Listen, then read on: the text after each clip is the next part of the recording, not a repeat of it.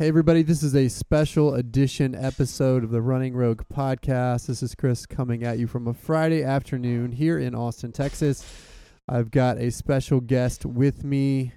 Jojo Gretschel is joining me to preview London Marathon, which is coming up on Sunday, as well as we'll start actually by doing a little bit of recap on Boston. So that since I didn't get to do a proper recap on my reactions from Boston, welcome, Jojo, back to the show. You were here, I think, was it Berlin preview that we did with you? Yes. Back in the fall? Yes, Berlin. Another Kipchoge one.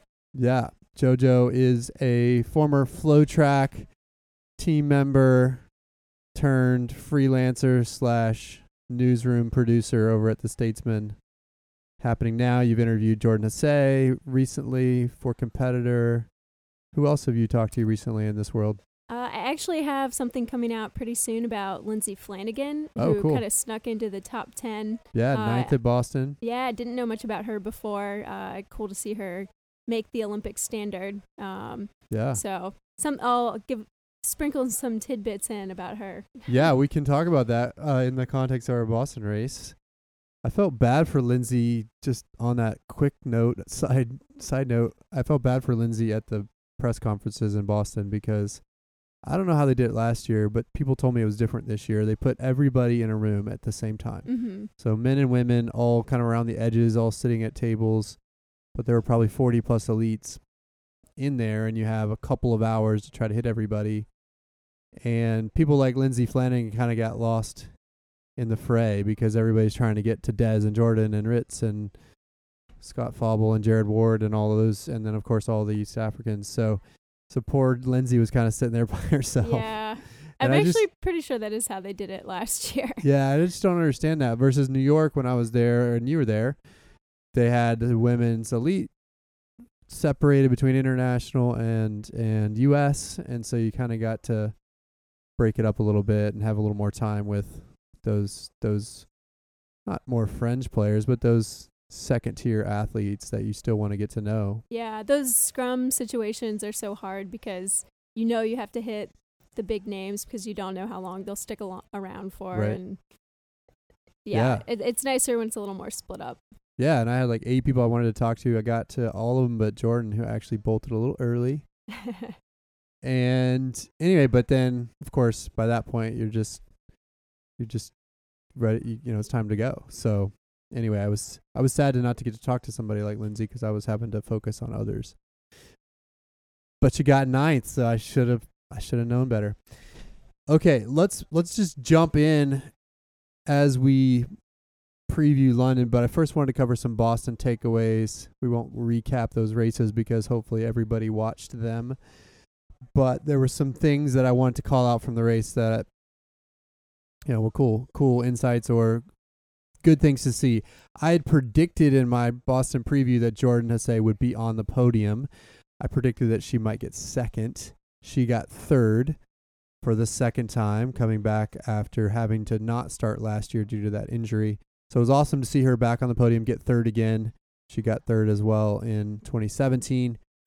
She has a pretty insane record at major marathons. She's third in Chicago, too. 2/3 Those are her in Boston, 3 marathons third she's ever in Chicago, and the second fastest American female ever to cover the distance behind Dina Castor. So her resume is pretty solid if you take out the injuries last year. You've talked to her, I know, a couple of times for interviews. What was your reaction to seeing Jordan on the podium? I was really excited to see that. I think after she ran Boston and Chicago for the first time a couple of years ago, it was clear that she's the future of the race. And also as someone who just has followed her the past 10 years, it was really cool to see her finally kind of find that event she could excel in as a pro. But to take a whole year off, there's big question marks about what kind of shape she's in, what she'll be able to do, especially as we get closer to 2020, and that Olympic team kind of looms again. So I was really excited to see her do well. In my eyes, I think solidified herself as being our top marathoner and the favorite for the trials. And I mean, if you're the best American right now, you're potentially a medal threat at the Olympics, which is pretty cool. For sure, and I agree with you. That's one of my takeaways her health was a question coming in. People wondered if she'd be able to get back on form, but you could see from those Boston press conferences that she was confident. She was talking about having good long runs. She said she didn't have the speed all the way back, but that everything else had gone well in her build-up. So she was more understated than she was last year before dropping out of the race, which I think was a good thing to see for me. And so I felt good about picking her on the podium. So I was happy to see that play out. And I agree with you. I think she's the favorite for Atlanta next year, February 29th. I mean, if you look at her resume in majors, as you mentioned, her PR from Chicago 2017 of 2:20.57 is 20 seconds faster than Shalane has ever run. And honestly, she's still relatively new to the marathon in the grand scheme of things, has more potential to uncover, and I think she could potentially dominate the trials depending on how everything plays out. Now, of course, Atlanta is going to be an interesting race because of that challenging course. Right. And she'll have to be smart. But at the end of the day, fitness is fitness. She's proven that she can run fast on hilly courses like Boston. I think that means she can do well in Atlanta. The only question mark for me is, can she stay healthy between now and then? Because she has also proven a little bit fragile in the past. And, well, for that reason, I was sort of surprised to see her saying that she wants to go after the American record in the fall and do another one already. Yeah. I mean, what do you think about that as someone who coaches marathoners? Would you recommend doing another one before the trials? It's a good question, and I tend to agree with you. I think if you're playing it safe and really building to the Olympic team and that's your sole focus, you wouldn't run Chicago. You would, especially if you're someone with a big injury history. Yeah. And especially you wouldn't even if you chose to do a fall marathon, I don't know that you would put it out there you want to try to get an American record. You would maybe hold back a little bit. I mean, honestly, if I were coaching her, which obviously I'm not, and Salazar clearly knows what he's doing at some level, whether it's, clean or not is a different question. But I would have her focus on the 10K over the summer, do some different things, get back to some of her track routes, and then start a build in the fall to Atlanta and not have that disruption of a marathon, because that's the thing about a marathon is no matter how it goes, and especially if you go all out to get an American record, it takes a month to bounce back from that. Mm-hmm. And then, as you say, you also then risk getting back healthy for Atlanta in February. Now, Salazar is clearly somebody who generally knows what he's doing with these things, and we also know that they're not going to jeopardize, I think, her opportunity to make an Olympic team. So I do think this is a situation where potentially, you say you're going to do Chicago, you pencil that in, but you're also super cautious. And if things aren't going well and the weather or the course or the training is not, say, certified, then you pull the plug and just focus on Atlanta. Right. And we have seen them do that, I feel like, in the past couple years with Rupp and Hsay, where maybe they were going to do a certain half marathon before the big marathon and ended up pulling out for whatever reason. Actually, this is interesting. I feel like Salazar's group has made it a bigger priority in the past 4 months or so to really put big goals out there. Yeah. Probably just to draw more attention to the group and bring more press and attention to the athletes. But I mean, we saw it during indoor season where they made a big deal about Yomif Kejelcha chasing the world record in the mile. Yeah. I mean, you barely ever hear distance runners talking about, Right. I'm actually going to chase a world record, right? So part of me thinks maybe it's also just for more press attention. And it is, like you say, sure, they can circle it on the calendar. But when it comes down to it, if it's not going to work, they wouldn't hesitate to walk away. But, articles will still be out there. People will be talking about it. Maybe more fans of the sport are being nurtured because they hear about Jordan Hsay going after an American record. So maybe it's just part of the Salazar marketing plan. Maybe. Yeah, and it's funny. I think the last time, before this recent period, the last time they really did that was when Rupp was going for the 10K American record, and he got beat by Chris Zielinski at Stanford, and that was an insane race that day, but it kind of backfired on them. And so maybe they got gun shy for a little bit, but they're coming back to it. That was a while ago. It was a long while ago. And Chris Zielinski has moved on, but he did beat Rupp on that day.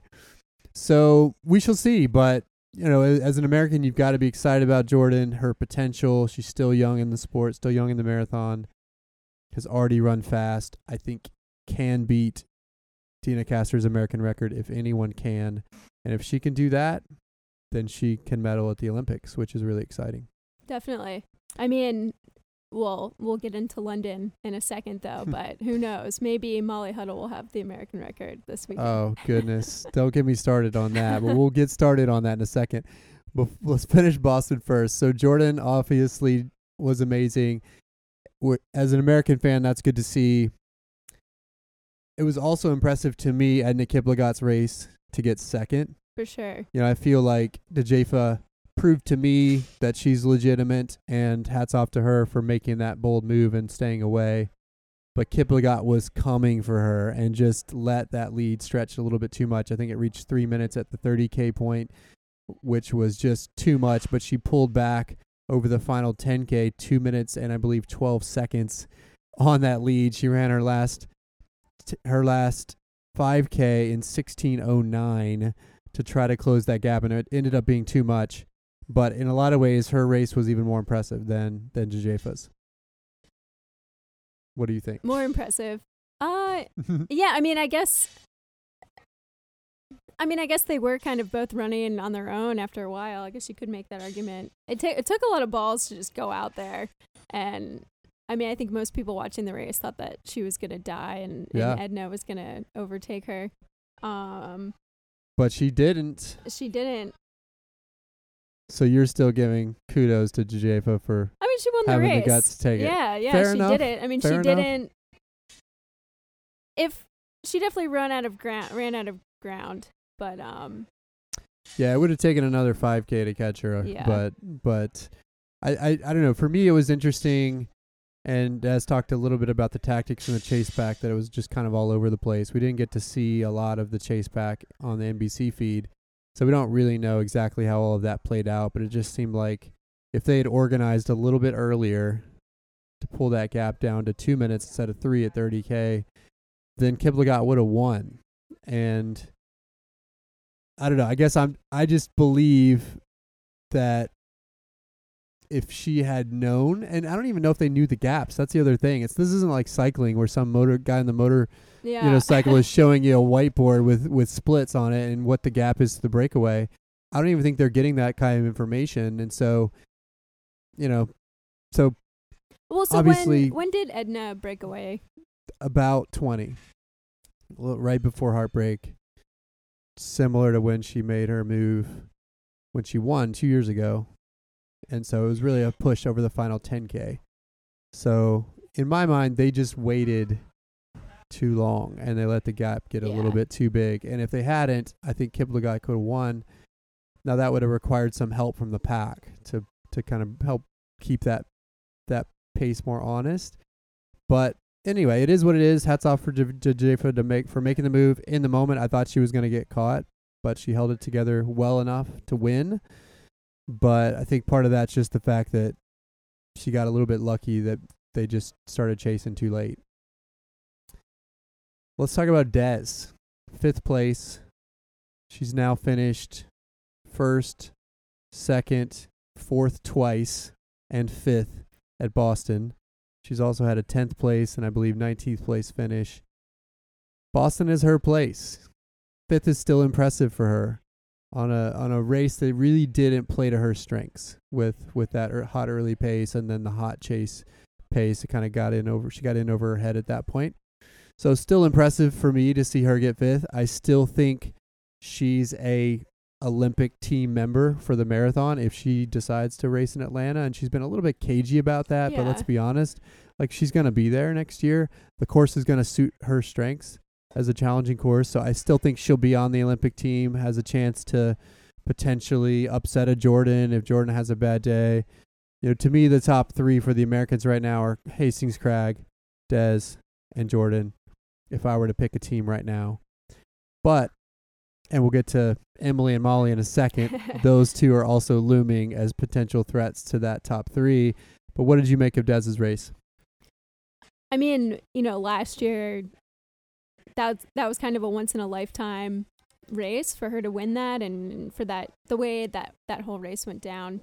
I mean, I feel like a fifth is maybe tough because you're so close to the podium, but to finish top 5 at Boston is a huge accomplishment. I thought it was a good race for her. Again, like you were saying, we didn't really see that pack action, so it's sort of hard to analyze or think about that. Did you end up going to the post-race conference? And I did not make it to that. Okay. I'm curious what her reaction to fifth was.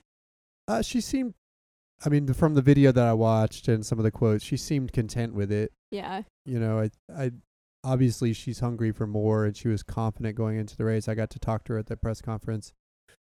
I mean, I'm sure it hurts a little bit to have Jordan finish in front of her, because if anything, you want to be the top American as well at these things. Maybe, but she also talked about how she was kind of coaching Jordan in the pack, because Jordan, I guess, was doing too much work in the chase back. So Des was kind of like, hey, don't spend too much energy. So I don't know that Des cares about being first American. I think she just wants to feel like she gave her best on the day, and it seemed like she did. And so my guess is she's content with fifth. And she also said when I talked to her that, hey, look, I've won Boston. Now all the pressure's off. Right. Like, I don't have to win another race. She doesn't have to do anything. I don't have to win another race to be legitimate in this sport anymore. And not that there was a question mark there for most people, but maybe there were for some. Yeah. And she was always underestimated, I think, and now she will never be, which is awesome. Yeah, I mean, I think, like you said, finishing fifth there shows that she's definitely in contention for top 3 next year, definitely one of the top Americans. Yeah. Yeah, I thought it was a good result. The other thing I don't think she quite maybe recognized before, and I understand why this is true, she said that the pressure was off, but I asked her specifically about some of the press stuff and all the PR stuff she had to do as a defending champion. She was at the Red Sox game the day before, being introduced before the game with Yuki. I think all of that stuff leading up takes a toll in ways that you don't really realize. So to have that extra energy and pressure of being on your game for those types of pony show kind of events, right. It takes it out of you in ways you're not really recognizing. And so when you kind of get to the race, you're not able to put everything into it. And so to finish fifth amidst all that, it's huge, I think. And I think as Americans, we should be proud of her, even if she wasn't able to defend her title. And again, I think she'll be on the podium next year in Atlanta personally. We shall see. Yeah. I mean, I feel like like one of those top people, I feel like there's like 5 names we mentioned. Yeah. I think maybe 3 will show up healthy. There's just going to be casualties right before. Right. But yeah, I mean, if she's healthy, she's obviously up there. Yeah. Should we talk about the men's? Not yet. I want to talk about Lindsay Flanagan since you got talked to her. She got 9th, which is huge for her. Ran, I think it was 2:29. 2:30. 2:30. Yeah, just over 2:30. Yeah, which is a great time in Boston. Just a little bit slower than her PR on a tough day. Yeah, I think it was a 5 or 6 minute PR on that course. Yeah. And she got 9th, which means she's got the auto qualifier for the Olympics, which is huge. And she doesn't have to worry about that on the start line next year. And we, of course, don't yet know how all of that's going to play out in terms of what that will mean for people going into Atlanta. But what was her reaction? Give us a preview. She was happy. I mean, it seemed like she had 2 goals, right? It was finish top 10 and also to PR, get under 2:30. Yep. She did one, almost did the other. But I think to get that Olympic standard really takes a weight off of her. Yep. And so now she doesn't have to do a fall marathon. So she's someone who she's not doing a fall marathon. She's like, I'm why good. Would you? Yeah. So, I mean, now she just has freedom to kind of play around with distances in the summer. Maybe check out Atlanta, go to Peachtree for that the Peachtree race on the 4th of July. Yep. I mean, she was happy, but it was sort of like a measured happiness, if that makes sense, where you're also like, I feel like she's not satisfied with 9th. It still feels like, Jordan's 3rd, Des is 5th, and not that she's at that level, but knowing that there's a lot more room for her to grow into the event. Although she's a pretty experienced marathoner. She's done 8, raced in Boston a couple times. How does she handicap her chances? I mean, when you're in the women's marathon field in the U.S., I mean, we mentioned those 5 names. We haven't mentioned Kellen Taylor, Sarah Hall, Steph Bruce.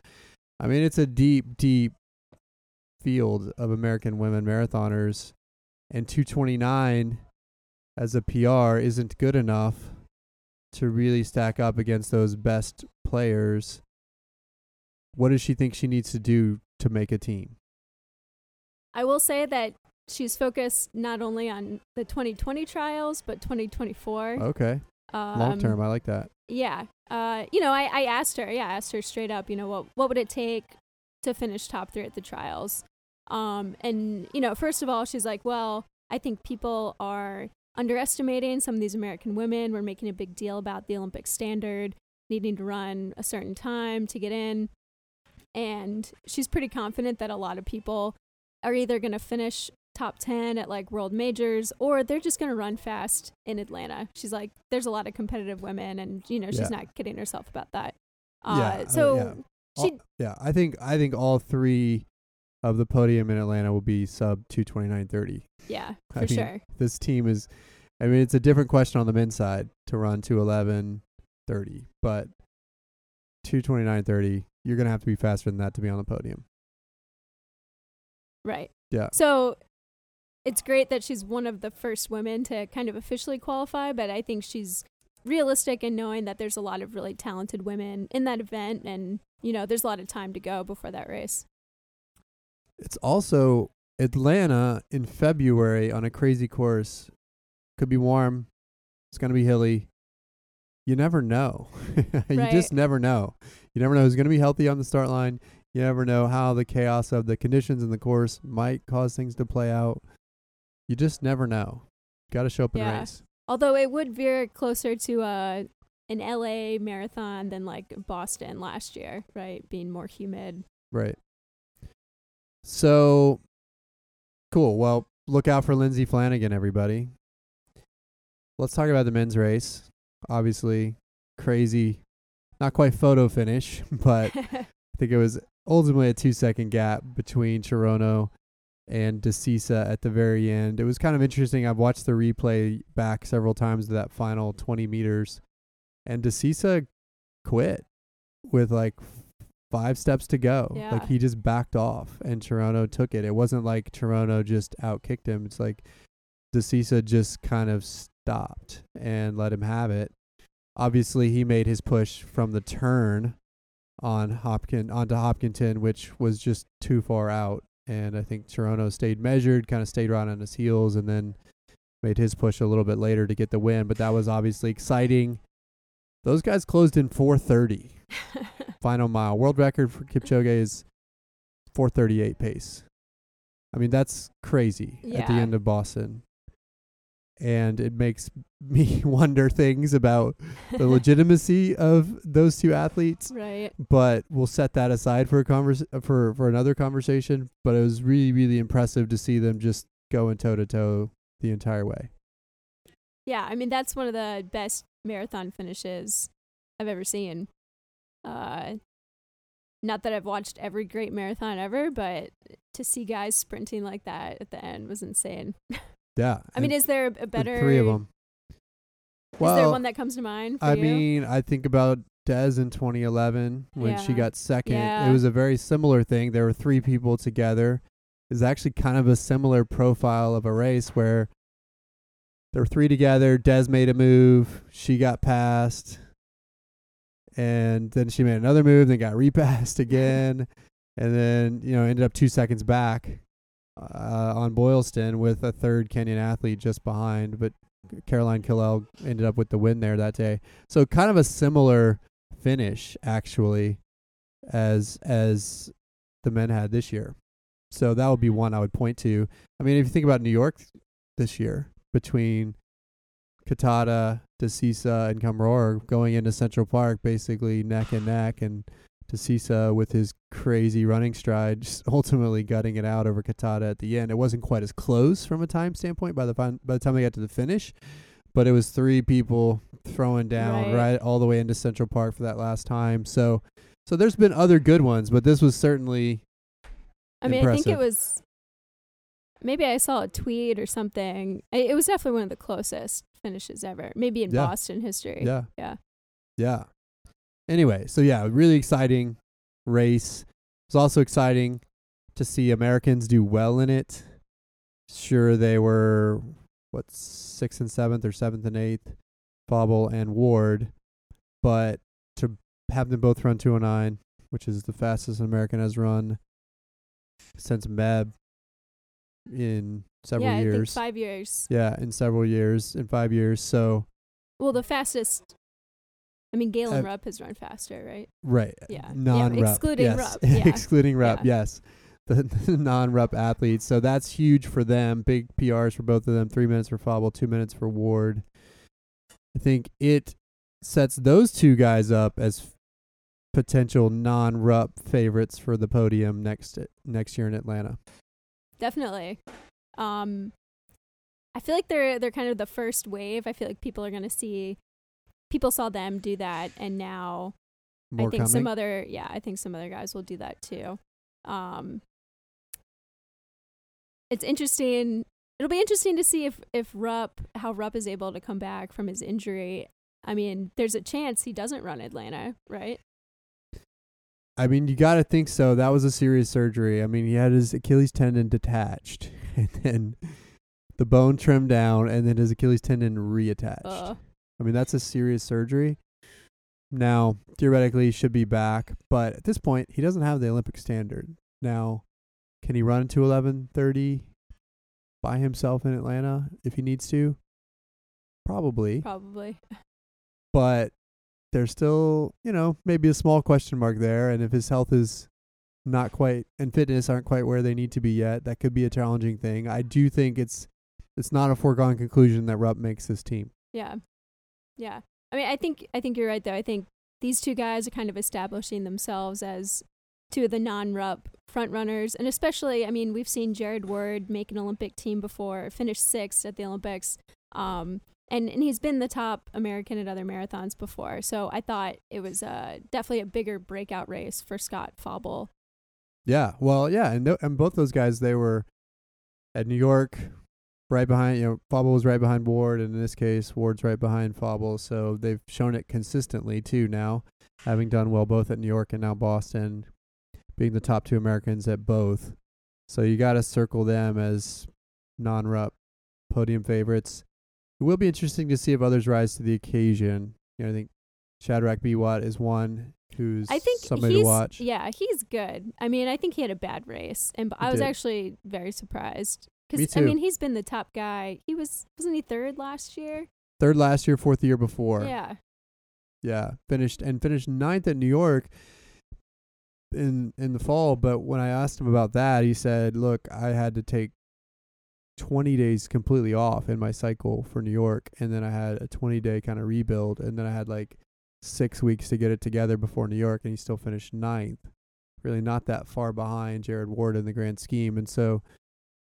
But he said this cycle went really well. So to see him not have a good day was kind of odd for somebody who's been pretty consistent at Boston. Right. But there are others. Scott Smith, Fauble's training partner, is somebody that you have to watch. Brogan Austin has proven that he's somebody to be reckoned with after his U.S. Marathon Championship win at CIM. And, you got to think, if Chris Derrick can get healthy, he's somebody who could potentially be in the mix. And he had to drop out of his London build this time around. So we'll see. But at this point, I think the men's side, especially with Rupp as a question mark, is pretty wide open. Let's talk about a couple other quick things from Boston. Joan Benoit Samuelson. Can we all just bow down to her? She ran a 3:04 at the age of 61. She's insane. Unbelievable. She finished her goal was to finish within 40 minutes of her winning time when she first ran Boston and won in 2:35. And she was able to do that easily by, beating her goal by 11 minutes essentially. And yeah, she didn't look pretty coming down that home stretch. I've seen the video a couple of times. My friend and PT from Austin, Katie Gwynn, was actually right in front of her, so she's on the Boston WBZ feed nice. of Jones' finish. And I told Katie, I said, you edged her at the line because she ended up crossing the line ahead of her. But apparently Joni had a faster chip time, so Katie was not at all satisfied with that. But anyway, Joan Benoit at 61. She also had the fastest age-graded time. I think it worked out to something like equivalent at this age of like a 2:18 or 2:19 marathon to be able to run 3:04 at 61. That's insane. Insane. Hats off to the great Joan Benoit. Those are the training secrets that I need. Right, longevity. It's pretty impressive. Apparently, Katie got to talk to her a little bit in the final mile. The other shout out I wanted to give is Mia Bam, former Rogue AC athlete, former UT athlete, who this was her, I think, second marathon. She qualified for Boston. Her seed was like 2,300 something. She was in the open field, but ended up finishing the first non-elite female across the line in a 2:39 to get her Olympic trial standard.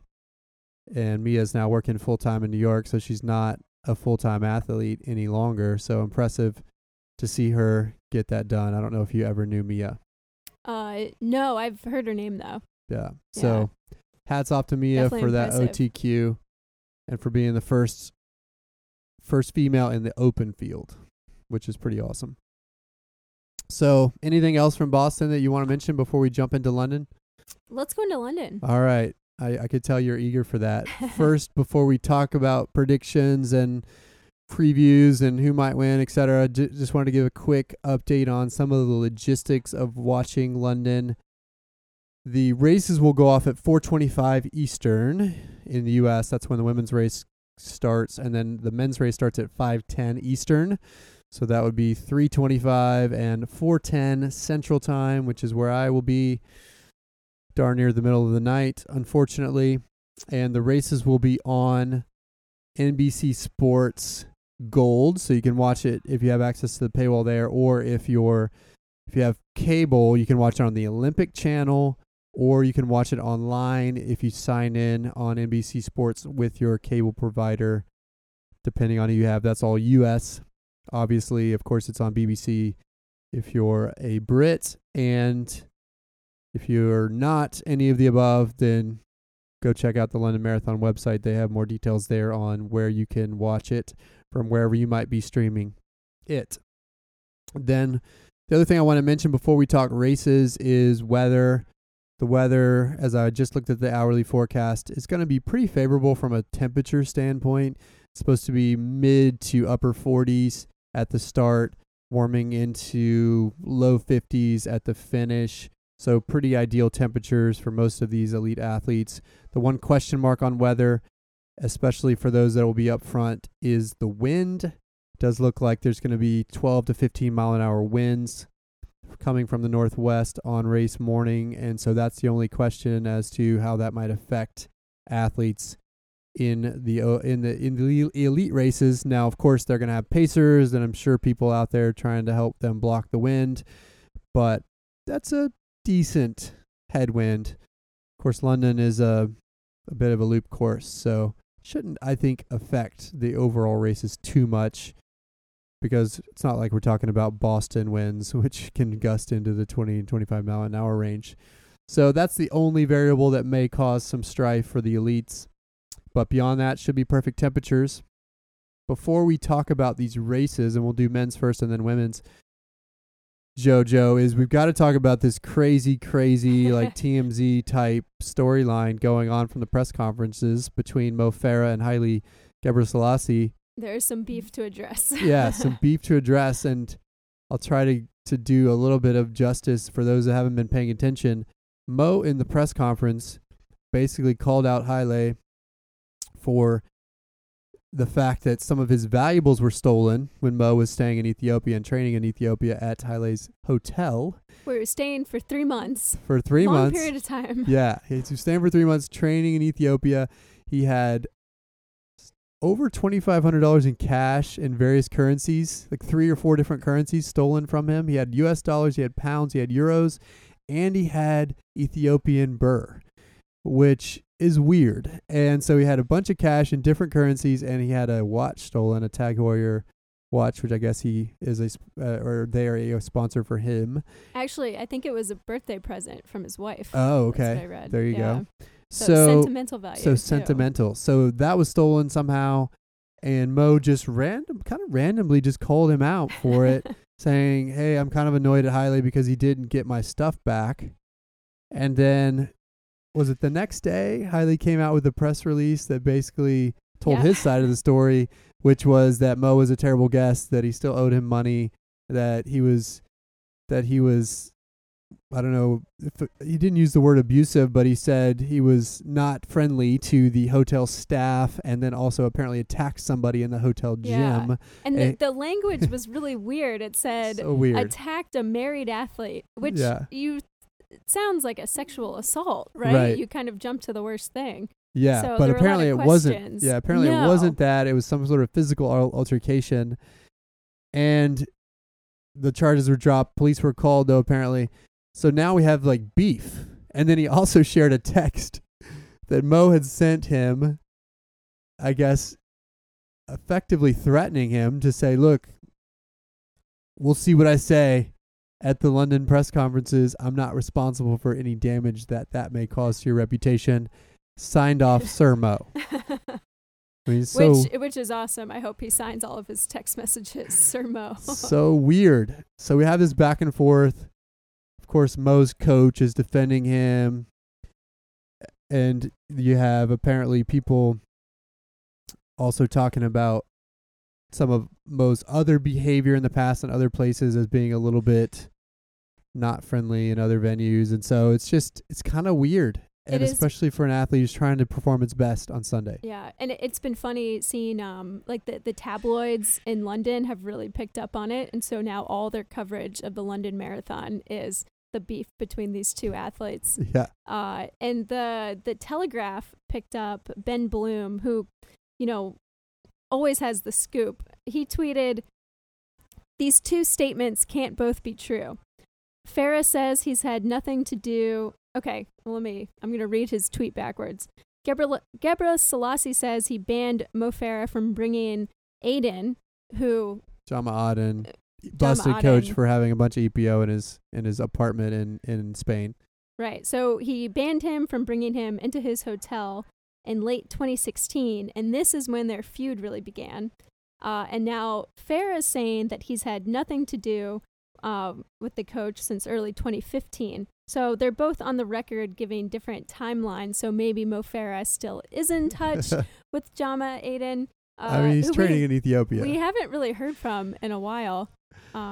We haven't. Look, I trust Mo. But it makes Mo look really bad. It made Haile look worse at first, but now I feel like now that, maybe there's a doping implication in there. Yeah, no, I mean, it's just, I just don't understand why you would, especially if you knew other things happened at the hotel that might make you look bad, why would you even bring it up? It's irrelevant to your race on Sunday. Like, why would you bring it up? And why? And Haile is one of the greatest distance runners of all time. Like, it doesn't really matter if you had a bad experience at his hotel. Like, you're not going to be the one that ruins his reputation by talking about how you got your watch and 4 currencies stolen. Well, and it sounds like he owes more money to the hotel than what was stolen from the room. Yeah. So they should probably just call it even. Yeah. So it's just so weird. And look, I don't trust Mo as it relates to the doping topic at all, because I do think that the association with Aden is sketchy at best, especially because he's lied a couple of times about his contact with him and whether he was training with him or not. And he also has spent a bunch of time in Ethiopia, which has less rigorous standards as it relates to drug Right. testing and out of competition testing. So that's sketchy. But all of that aside, it still doesn't make sense why you would bring this up when the person you should be talking about if you're Mo Farah is not Gebre Selassie. It's the great Eliud Kipchoge. And you've got to believe that Kipchoge's just sitting over there laughing about it all and confident that he's going to crush his soul on Sunday. Definitely. I mean, maybe Mo's trying to diffuse some of the pressure and questions at the press conference, like, how are we going to take down Iliad? Maybe it's his tactic to distract himself from the task. Does Mo have any shot? Well, it's good that you asked that, because that's the next topic. Before we go there, though, I will say that this type of thing, even if it shows up mostly in the London tabloids, is still good for running in a sense. Yeah. Right? All press is good press. A little bit of beef and drama and TMZ style his and her, or he said kind of back and forth. It brings attention to the sport. Maybe that's not a bad thing for London, especially because this could be an historic London, not because of Mo Farah, but because of Kipchoge. Does Mo have a chance? There's no way he has a chance. No one has a chance. I mean, Kipchoge's won 11 straight marathons. And if you look at the variation in times between those races, it was basically all 2:03, 2:04s until he ran 2:01. And then, of course, we're not counting the 2 hour and 25 second breaking 2 attempt. So he's consistent. He knows how to win. And his PR is 4 minutes faster than Mo's. So I don't think I don't think Mo has any chance. I don't think anybody has a chance. What do you think? Yeah, I mean, you presented the obvious logic. Right. I am curious how long he'll try to stay on him, or if he'll just let him go at the beginning. Well, I mean, you mean Farah? Yeah, I wonder how long it'll be a race. I think Farah doesn't have a choice but to go with him and hold on as long as he can. How long will he stay? I don't know. I mean, I think if you look at Berlin, people were able to hang until about 30K. And then it was a Kipchoge show all the way to the finish. We'll see. I mean, because the weather's good, Farah's obviously going to be energized by being in London on his home turf, so to speak, with all the crowd behind him. That's got to urge him on to hang as long as he can. But 30 to 35K would be the longest I would give him. After that, it's going to be 12 to 8K of the Kipchoge show once again. Right. In my predictions. But then people also say, at what point will we see a chink in the armor? One of the interesting things I've seen this week is people talking about Kipchoge's age and how long he can keep doing this. Well, trivia question, who's older? Farah or Kipchoge? I mean, Mo Farah's older, right? Yeah, by 2 years. But he's been doing marathons for less time. True. So he's younger. His legs are younger. Oh, in what sense? I mean, come on. Like Kipchoge's, he's got more marathons in his legs, but so what? I will say that Kipchoge looks older than Mo Farah. He does. This is true. And there is speculation. He does not look 34. There is speculation I guess 34 that can look a lot of different ways. Yeah, there is speculation that Kipchoge's age is wrong, as traditionally in Kenya and sometimes Ethiopia, these things get a little bit fudged. I mean, they're only 2 years apart. That's not. But my point is, Kipchoge's not old. Yeah. Relative to Farah. Right. And he's run more marathons, but who cares? He's also won 11. He's won 12 out of 13 marathons that he's raced. But you can also make the argument that Mo Farah has gotten a lot better at the marathon, in the past year. I felt like winning Chicago has to count for something, even though it's not the same as beating Kipchoge. But I mean, maybe the better question isn't who's going to win. I think it's obvious who's going to win. It's how much longer can he hang on, or. Well, I think it's more of a question of, in this race, who gets second and third. Yeah. I mean, I do agree with you. I didn't pick Farah for the podium in Chicago because I'm a bit of a Farah hater. But he won. That was impressive. He won in impressive fashion, closing really well in Chicago. running a 2:05 and change. So that was a feather in his cap, so to speak. But doing that is very different than what he's got to face against Kipchoge. So to me, the bigger question is who's getting second and third, because in my opinion, there are other athletes more impressive than Farah on this starting line that I would consider picking ahead of him on the podium. You know, I think if Kipchoge and Farah are 1-2, I would be shocked. And I don't think it's likely that Kipchoge is uprooted here. But will you give me that? Kipchoge number 1, and then we can debate 2 and 3? Yeah, I mean, I think Mo Farah will get second. I do think he is. You think he'll get second? Yeah. Okay. Yeah. Well, I happen to disagree. He has a lot of scalps under his belt. I mean, he arguably was the best track runner in the world for a number of years, and I think in the past year he's figured out how to run a marathon. Well, I guess we'll see. I mean, Chicago proved it, but doing it once is one thing, doing it again is another thing, especially with the pressure of doing it at home and the pressure of, you know, a lawsuit against Haile Gebrselassie breathing down his neck. But no, really, to me, my pick for second, you want to know? Well, first, we should mention really quick that Kiptum, the half marathon world record holder, is not eligible for this conversation because he was busted for doping and he's not in the field anymore. Busted with So take him off your list. Busted with an adverse. Wait, before that news, was he on your list? Was he someone you're thinking about at all? No. He wouldn't have been a podium choice. It's hard. I mean, if you look at the fastest half marathoners in the world, Tadisi was the one before him, prior world record holder, who got absolutely demolished in the Breaking 2 affair.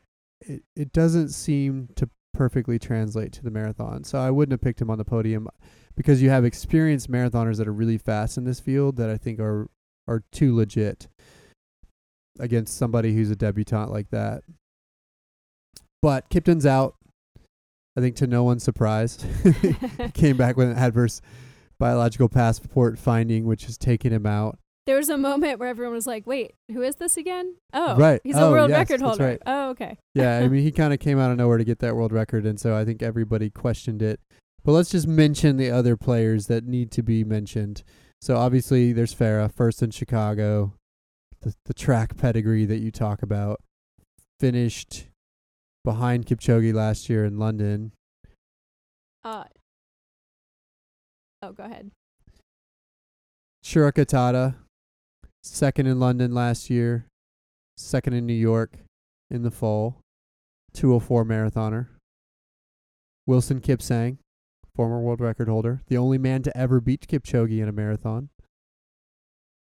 Finished third in Berlin in the fall, which was a shock to me. I thought Kipsang had become the DNF king. Right. And so and I think you even picked Kipsang in the conversation, whereas I didn't. I think you actually.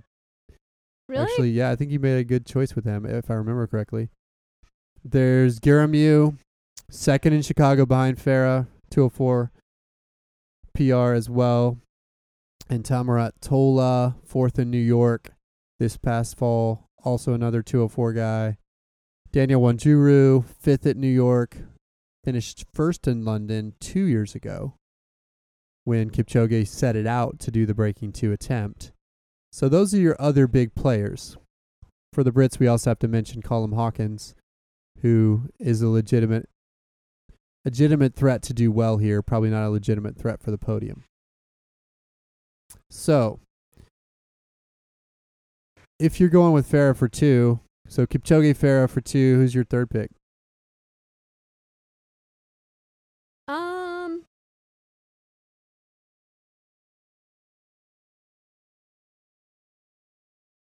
Thinking, not sure. All right, well, I'll give you my second pick first while you think. I think Shura Katada will be your second finisher here. finished second in London last year, second in New York. He seems to have mastered the second place finish. At New York, I think he would have won had he not managed that race so poorly. I mean, he was the aggressor the entire race, was throwing surges in the entire time. DeCisa kept matching him. Eventually, Kemroer also matched him and then went ahead of him at the end. But even after you thought he was going to get dropped by Kemroer as DeCisa, he came back to get second and threatened DeCisa even at the end coming into Central Park. I think he's a tough runner. He's a fast runner who's run a 204. And I think a race like this sets up well for him because it's a pace to fair, and he'll be able to, instead of worrying about strategy and dealing with surges, he'll just kind of be able to settle in and run fast like he did last year behind Kipchoge. So I'm predicting Kipchoge, Kitata repeat in the top two positions. Then who would you pick third? Would you put Mo third? Because Because there's no way the same three places would happen again. I mean, it could. It could. It could. I wouldn't pick Kip. I wouldn't pick Farah third. Yeah. You're not, but you said yourself you're just not a Mo Farah fan. That's part of it, but part of it is also I'm just not convinced that he's figured it out. And if you look at the resumes of some of these other guys, they're legit. I mean, this is a tough field. It's not as deep as the women's field, but it's a tough field. I mean, he hasn't run as fast as some of the guys, right? He has a slower PR. He has a slower PR than Garamyu, then Kipsang, then Ranjuru. Ranjuru's won London. Garamyu finished second in Chicago, but that was behind Farah. But he's also run faster than him. Here's the thing. I think Farah... I think Chicago played out perfectly for Farah. It was a more conservative early pace, and he closed really strongly. Now, people say you can't really talk about track speed at the end of a marathon. No, you can't. But it's very different running a marathon that way than going out in 101. Right. Very different equation, right? And I feel like if you're Farah and you go out hard, it plays a little bit to your disadvantage when it comes to racing guys that have faster PRs. And then I guess it's a completely different situation running a Kipchoge marathon versus a non-Kipchoge marathon in that sense then. Totally. So unless what if Kipchoge doesn't care about running that fast? I don't think he does. I think he cares about winning. I don't think he cares. I don't think he cares if he gets a world record or not. I think Kipchoge just wants to win. Do you think we'd ever see a slower, more tactical race? No, it's not going to be slower tactical, but I think Kipchoge could win in 2:03. Yeah. And it would be a minute and a half slower than his world record, and he would be happy with that. I think he got the most perfect conditions and situation in Berlin. Perfect weather, no wind. And that allowed him to really crush the last 12K. If it's windy in London and he ends up by himself, it might be harder to run that fast. But the thing is, he's run 2:01:38, sorry. The next fastest PR in this field is 2:04. Right. I mean, that's huge difference in a marathon. Huge. Yeah. So when they go out in 1:01 and change, it's like no big deal for him. Everybody else is kind of on the limit. And so then when it comes to the end, it's just really a matter of who can hold on the best of the rest of the pack. And if you look at London's history, most of the time the podium kind of splinters from there, and it'll be like Kipchoge running 2:03 or 2:04, and then you get like a 2:05 and like a 2:06 high, and then everybody else is like 2:09, 2:10. I mean, that's kind of the way it works. You have all these guys going out really fast, and then it kind of just, it's a war of attrition at the end. Right. And so who can win the war of attrition is probably the best question of the second and third players. And Farah did it well last year, to his credit. You know, that pace last year was hotter. Like, he was supposed to be in the second pack last year. He ended up in the lead pack because there was no second pack. It kind of just didn't play out correctly with the Pacers. And so they went out, I think, in 101 flat last year, something crazy for him. And he held it together pretty well, got third in, I think, a 206 and change. Katada held it together better. So which one of these other guys can hold it together better? I like Katada for second still. I'm going to go with Garamyu, the other Ethiopian athlete who's run 204, who got second to Chicago. Second to Farah in Chicago. And we'll say Farah's fourth or fifth. What do you think? I mean, because you just said, well, you said Farah for second, so who's getting third?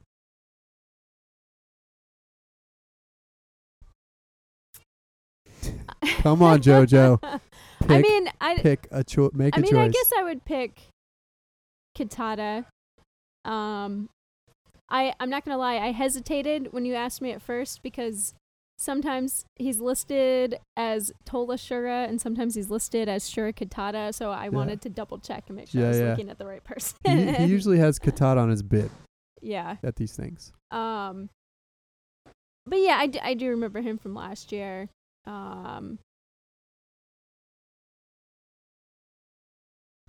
Yeah, I see Mo Farah getting second, though. But I'm just going with the name brand, honestly. Yeah, so Farah for second, Katada for third. Is that? Yeah. We'll pin you down on that. That's my pick. It's a good pick. I like Katada on the podium, as I've said. And and Farah might be able to put it together here. We'll see. Yeah. We'll see. But I do think, as I said, it's going to be that war of attrition and who can hold on the best after a pace that's going to be too hot for everybody but Kipchoge early. And it's just funny.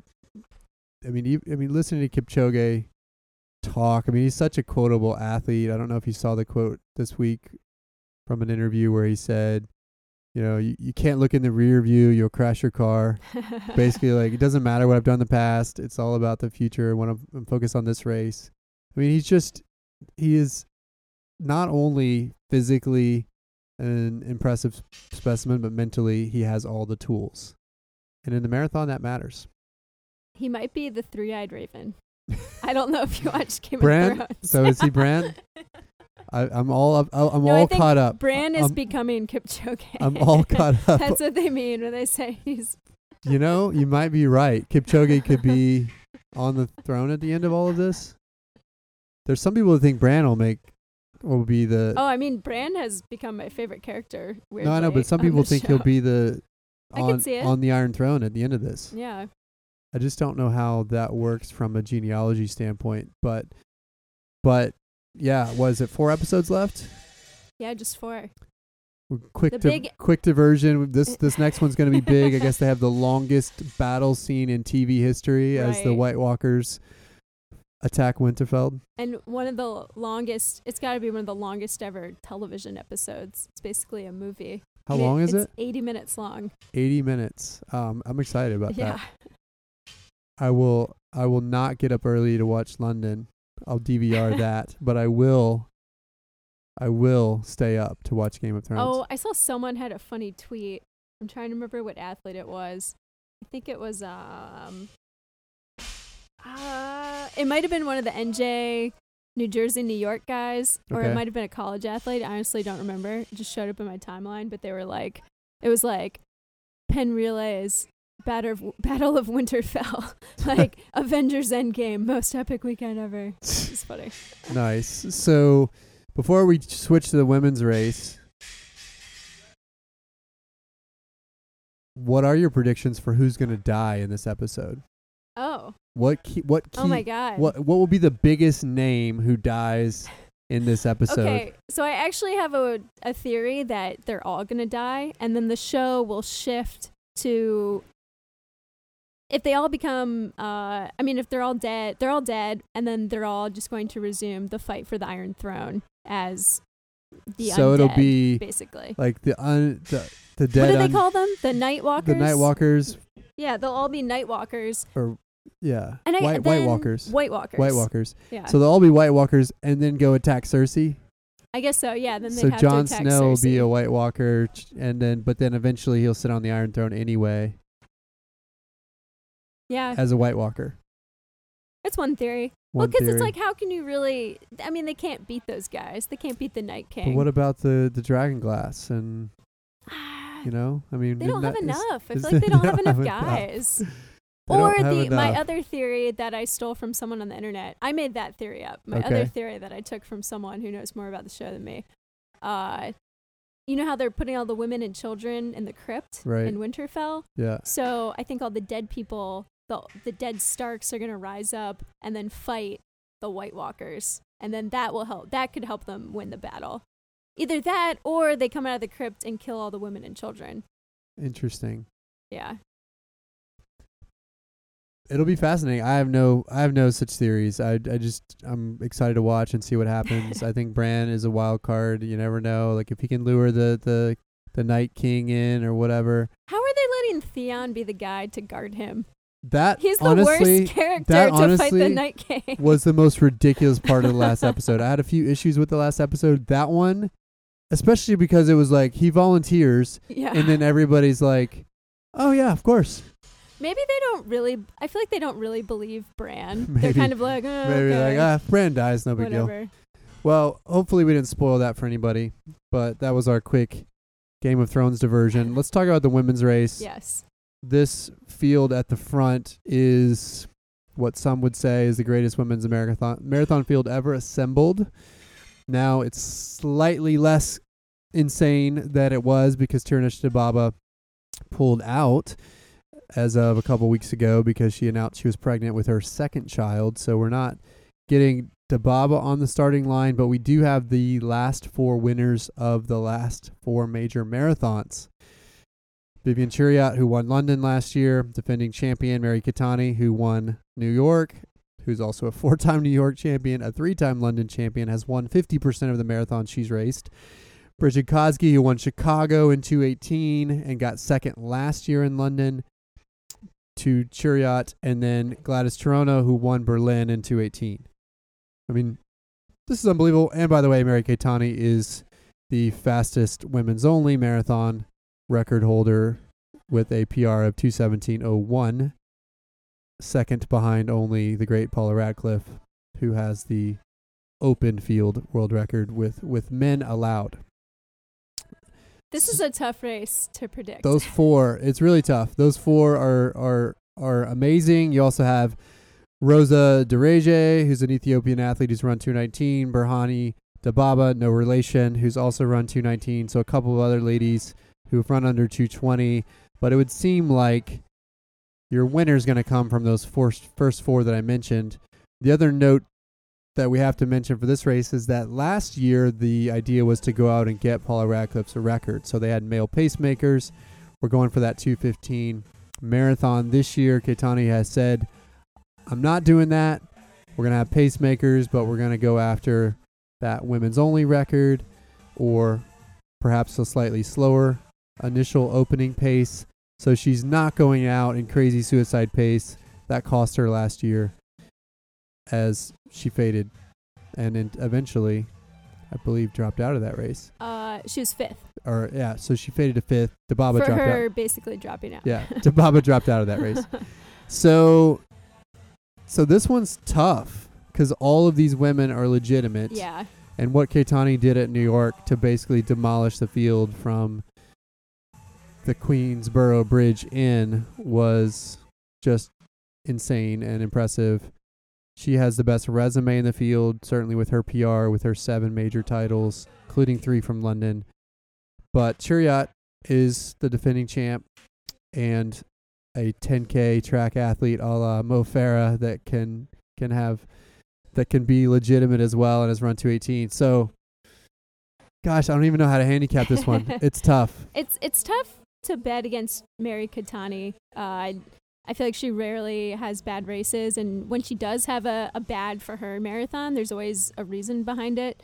You Yep. know, last year going for a record, falling off pace. The year she lost New York to Shalane Flanagan, apparently she was going through some health issues. Yep. So it's I think it's hard to bet against her. Although I could see the other women winning. I mean, what's interesting is that, I mean, I was looking at their ages, and see, she's 37. I mean, we talk about Mo Farah and Eliud Kipchoge being old, and she's older than both of them. Well, yeah. And Kiplagat, who's 39, got second in Boston. Right. So, yeah, I'm not worried about age. This one is tricky, but I agree with you on Keitany. She's my pick for the win because I think she's really annoyed that she didn't win last year. The reason she didn't win is because she went out on suicidal pace, and she blew up a little bit, and it was a little bit warm, and so that made it tough. So, I think this time she's playing for the win. I think she'll, as her role in the pace-making, decision-making, I think she'll pick a fast but in her wheelhouse opening pace, probably something around 108.45 or 109 that she can handle. And then it's going to be a barn burner foot race to see who can hang on for that. And we know Koski and Cherono and Cheruiyot can do it. They've all run 2:18. Right. But who hangs on? If we're picking Keitany for first, who hangs on for second and third? It's almost like you just draw like straws, flip a coin. I don't know. I tend to think Cheruiyot's going to get second. I think she's got the killer instinct, so to speak, in this group. And if you look at the fields that Koski faced and Cherono faced in Berlin and Chicago, the women's fields in those two races were relatively weak. Mm-hmm. And so I think in this stacked field, I like the Cheruiyot and Keitany's of the world better than those other two. And so I'm gonna go Keitany, Cheruiyot for second, and then I'll pick Cherono for third because I think her resume is a little deeper than Koski. Yeah. What do you think? I'm going to pick Koski for third just to be different. Okay. And I'm Fair going enough. to give it to her because she's 10 years younger. So All right. I think she'll use that youthful energy. Fair enough. I mean, she's got a good record too the past year. She was second in London, first in Chicago. True. I agree with what you're saying. Chicago and Berlin weren't as deep fields. Yep. So the wins weren't as impressive comparatively. I mean, I think it makes sense to put Keitany first, Cheruiyot second. And you're going Koski for third. All right, I got Yeah. Cherono, so we've got a little bit of difference on both of those podiums. But I wouldn't be surprised, though, if somehow a Dereje, a Dababa, or some other unknown snuck into third if there's some shrapnel from that opening pace, depending on how fast they go to start. But this is going to be this is definitely the race to watch, is this women's race, to see who can be the champion of champions, basically. Yeah. I mean, it's pretty likely something will happen to one of those top four that we're not, on Right. paper, though, that's probably what should happen. Yep. Now, the other race to me that's exciting for this one is the American women in this field. Molly Huddle, Emily Sisson, training partners that both work under Ray Tracy. This is Sisson's debut marathon. She's only 27. Huddle's 34. Obviously has some experience getting fourth in New York last year. 2016 getting third in New York. Had a tough time in Boston in 2018, but everybody we can just did. strike that But from everybody the record. did. And to me, this is going to be fascinating to see which one of these two does well and how well they both do. Right. This is Molly's first chance to go out in a fast, flat, paced race. And this is Sisson's debut. It seems like, in some ways, the student is becoming the teacher, as Emily beat Molly in the recent 10K at Stanford, as they both scored the 10K standard. My prediction is that Emily Sisson beats Molly Huddle, but they both run fast. I'm gonna pick Sisson in a low 222 and Molly in a mid to high 223. which would be a PR for her. And that would be a massive debut for Emily Sisson. Yeah, that would be, I feel like that would change, that might change a lot of our conversations about, Jordan kind of being the heir apparent top marathoner.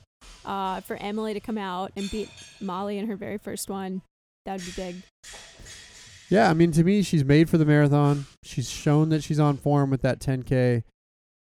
Molly, I feel like, lacks confidence, and I don't know that her running style is suited to the marathon.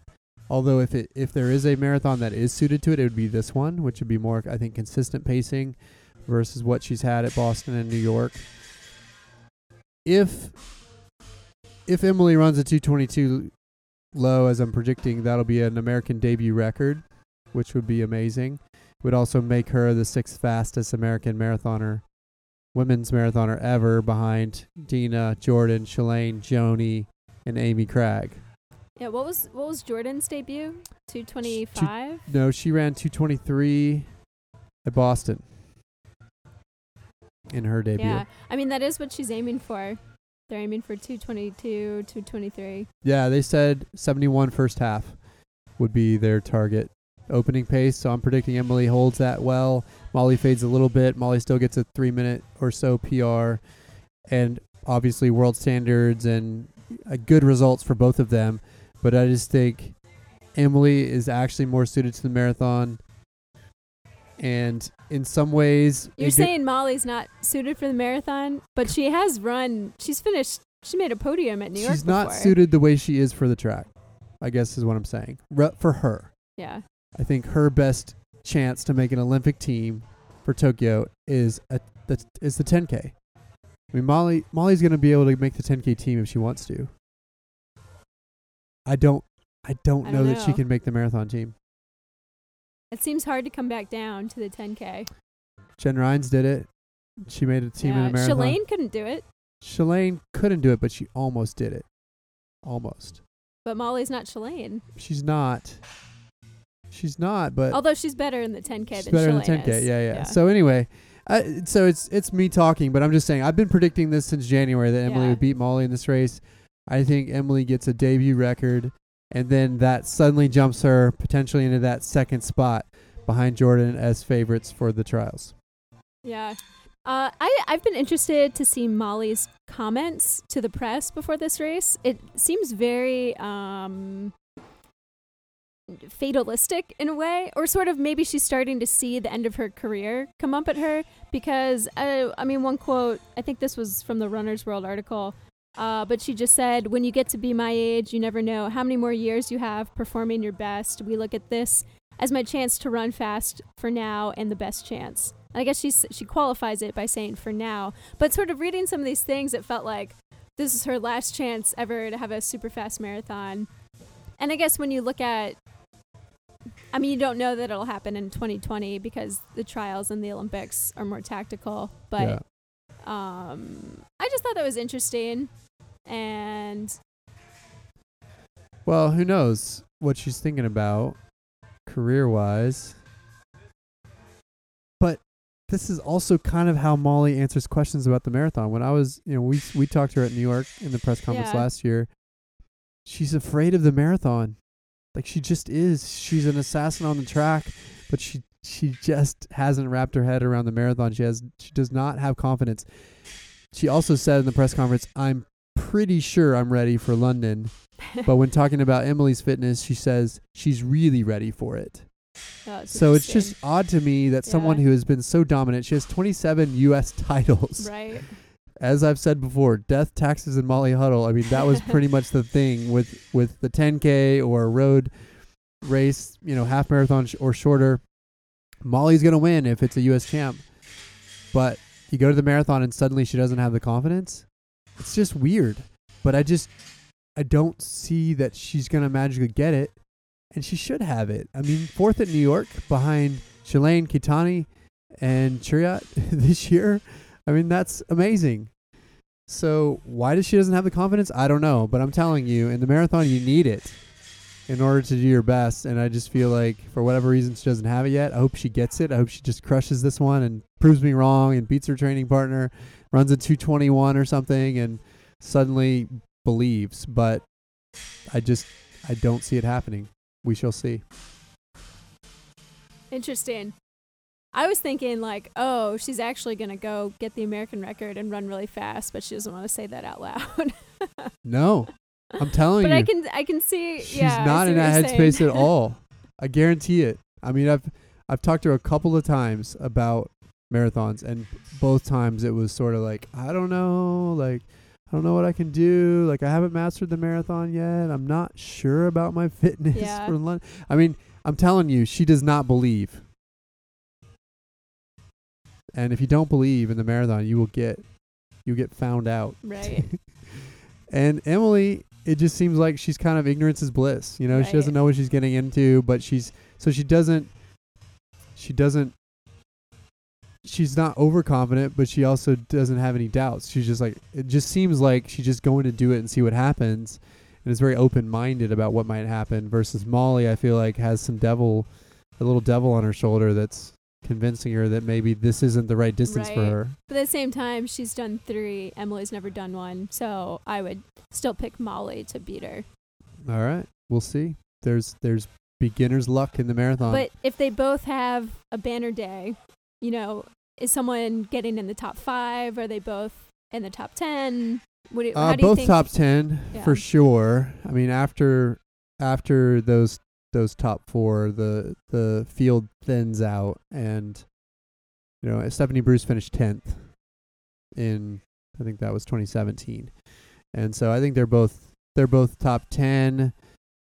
Are they top 5? Maybe 5th, 6th, 7th. I think would be kind of where they could fall if they hit those times, because oftentimes when things fall apart for that front group, people go backwards. Right. But look, if Huddle runs a 2:23, she'll be and depending on what Sisson does, she'll be the 6th or 7th fastest U.S. marathoner ever. That's really impressive. Yeah. And maybe that'll give her the confidence that she needs. And she's still a threat. Don't get me wrong. She's still a threat to make an Olympic team in the marathon. I just want to see her believe in herself. Right. I mean, to her credit too, though, before New York, her last marathon had been a really terrible experience at Boston. So I feel like True. I could understand some hesitance on her part, and that makes sense. Maybe. We'll see. Because we're not there now, so we don't know. We aren't. And I'm trying to think of, because I think she also just presents like that too. Like she is kind of like unassuming. In my interactions with her, in my interviews with her. Maybe. But I've seen her, I mean, to me, like, listening to her before a 10K, you don't hear doubt. Yeah. You don't necessarily hear overt confidence or arrogance or like, hey, I'm going to go crush everybody's souls. Like, you don't hear that from Molly ever. She's, as you say, unassuming. But before a 10K, you don't hear doubt. But before the marathon, doubt. So that's the difference. But I think like it's I because said, she we'll got see. frostbite in the last one, and like I don't think that's it. I don't think that's the only thing. So, but we'll see. I hope you're right, because I'm a Molly fan, and don't mistake my pick here for not being a Molly fan. I hope she figures it out. I hope she crushes everyone's souls and runs a negative split 2:20. That would be amazing.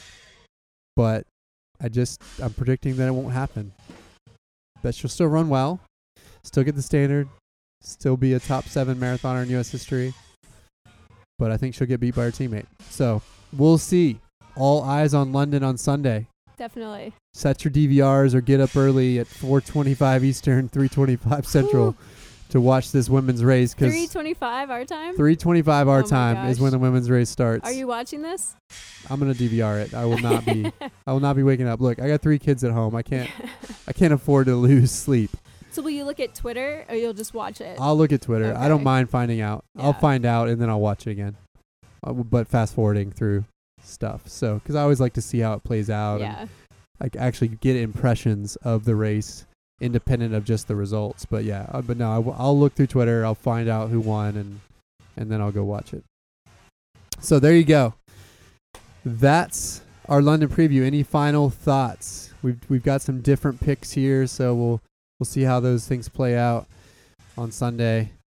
But this is definitely one to watch. Yeah, thanks for having me on. Yeah, well, thanks for coming out. If people want to follow you on Twitter or any other way, what's the best way? I'm on Twitter and Instagram at JoJo_Shea, JoJo_SHEA, JoJo Shea. JoJo Shea, middle name Shea? Yes. Awesome. Yeah. And again, I have a new story coming out about Lindsay Flanagan, one of the top marathoners you probably don't know too much about yet. So but that'll you be should. Fun. Yeah. Where is that coming? So what it's outlet? coming to Competitor Running, which recently rebranded as Podium Runner. Okay. Sister publication to Women's Running.